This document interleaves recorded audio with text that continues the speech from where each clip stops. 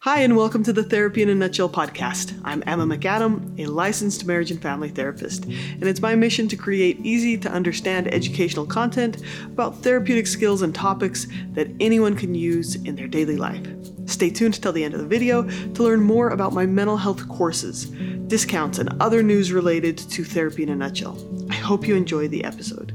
Each podcast episode comes from a corresponding video you can find on the Therapy in a Nutshell YouTube channel. Also, these podcasts are educational and don't replace the advice or direction you may be receiving from a therapist or other health professional. All right, let's jump in. Do you ever have an intense emotional reaction that just seems disproportionate to the situation? Or do some little things set you off, or you can't figure out why you're upset? Maybe you feel anxious or like this flash of anger or an unexplainable feeling of fear. Or maybe you experience this feeling of shut down, where you just feel exhausted or withdrawing, curling up into a ball, right? When we can't figure out where these feelings are coming from, sometimes these feelings are related to childhood trauma or unresolved painful experiences from our past. Trauma changes our nervous system to make us super sensitive to situations that in any way remind us of the pain or danger of our past trauma. And this is supposed to help us, right? We're supposed to be able to identify dangerous situations very quickly and respond to them very quickly. But when we can't identify what's underneath those emotions, we often feel out of control in our own body. So in this video, you'll learn 7 journaling prompts to help you explore how big emotions might be related to past trauma. And you'll hear about a man whose fear of flying mostly went away when he did this work. So let's get better at feeling. Okay, let me tell you the story of a man who walked through these questions with a therapist and it changed his life. Mike was terrified of flying, and because he refused to fly, his family couldn't do the vacations that they wanted to do, and he couldn't take a promotion that he wanted that required travel. So his wife eventually asked him to see a therapist, so he did. His therapist asked him to describe what it felt like when he had to fly in an airplane, and he said it made him feel anxious and panicky and just out of control. He told the story about how once he'd even demanded to be let off the plane right as they were closing the doors. When the therapist asked him where he felt this in his body, he said that he felt anxious, his arms and hands were jittery and tense. He said that he felt sweaty, and he felt like he just needed to do something, this urge to act. He couldn't just sit there. So then they explored when he remembered feeling these sensations, and he saw this image of himself as a 12-year-old boy. He described feeling helpless, panicked, and he couldn't remember why. His therapist didn't say much, and she just let him sit with that feeling for a minute. So the man just sat there, and he thought about how he felt as a 12-year-old. And suddenly he remembered that was the year when his dad left the family.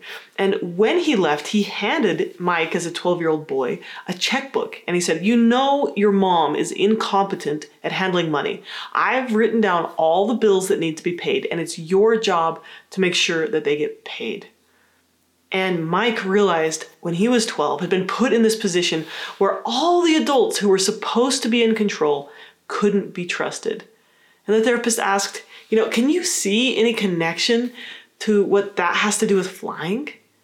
And Mike said, yeah, actually, I am terrified of trusting adults to keep me safe. I feel like I have to keep myself safe. And when I'm on a plane, I actually have to, trust the pilots and the flight attendants. So as he and his therapist continued to discuss and explore these fears, he was able to identify them and see what these feelings were really about. He was able to also see himself as an adult now and realize that the pilots were not the same as his parents. They were actually competent and trustworthy. He also saw himself differently. He wasn't that child anymore. He was a capable adult. So as he did this work, his fears of flying decreased immensely, and he was able to start traveling again for work and for fun.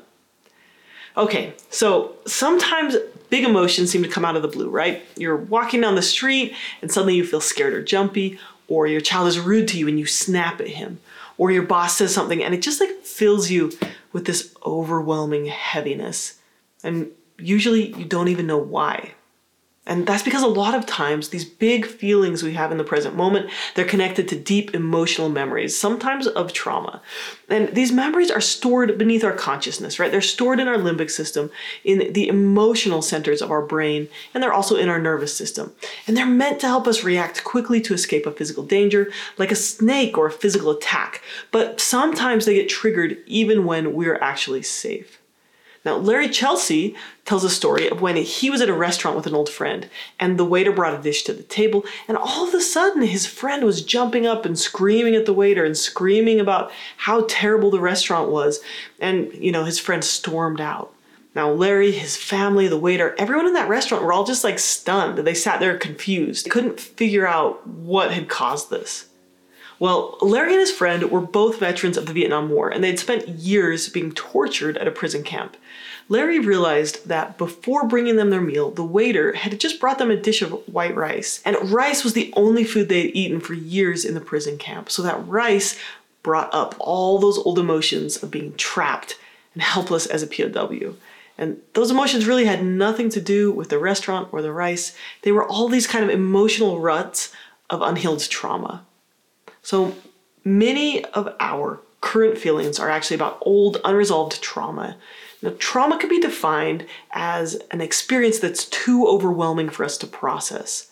And where did we experience so many emotions and situations that were so big and so overwhelming?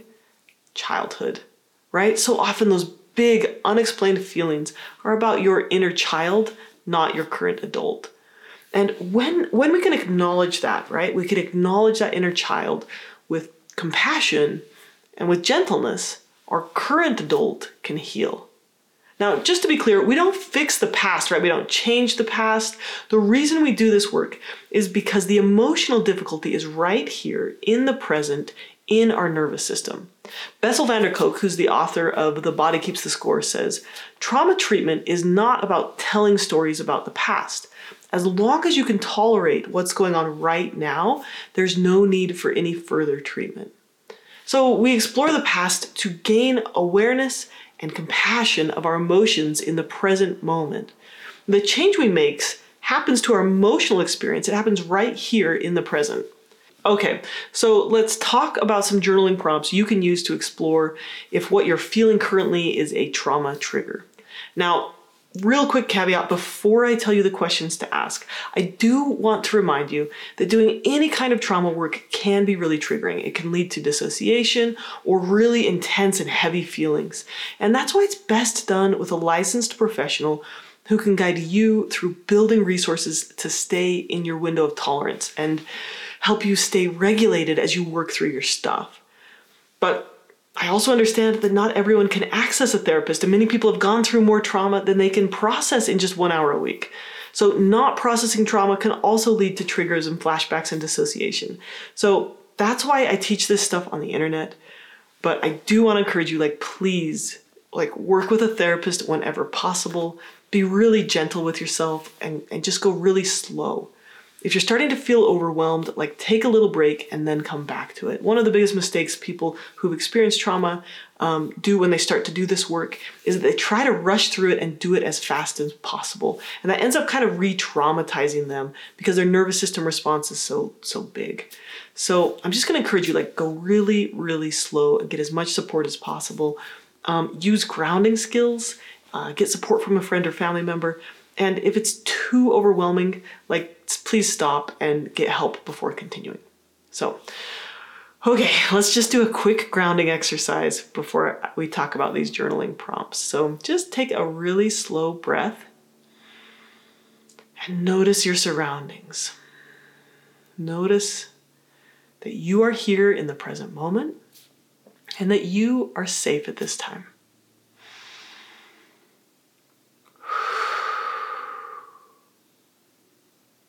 And then before you write, I'm going to encourage you, to consider sitting down with some comforting objects, right? Some calming music, a cup of hot cocoa. And the other thing I would encourage you to do is as you do this journaling, I encourage you to write it on paper instead of typing because, again, that forces you to slow it down and kind of process as you go. It also makes things more concrete, which makes them more resolvable. Okay, so here are 6 questions you can ask yourself. And this is adapted from Margaret Wernberg's 10 Best Treatments for Anxiety. Question number 1. What do you feel in your body? And then describe that. Number 2, what is the earliest age you remember feeling these sensations? Number 3 is, can you create an image of yourself feeling these sensations? Even if it's just like a little snapshot. What else were you doing or might you have been doing when you were feeling this way? And then next, who else might have been there? And then, is the current situation in any way similar? And then clarify, are these old feelings accurate for the current situation? So again, I want you to go through these slowly as you journal, and just remember, take a slow breath. Notice your surroundings, look around you. Remind yourself that you're safe enough right here and right now. And again, I want to emphasize, like, not all of the emotions we have right now stem from some unresolved trauma. Like, a lot of emotions have to do with what's going on biologically, or how we're thinking, how we're interpreting situations. But when our emotions are super disproportionate, when they're a lot bigger than a current situation, a lot of those interpretations stem from our experiences in the past where we felt unsafe.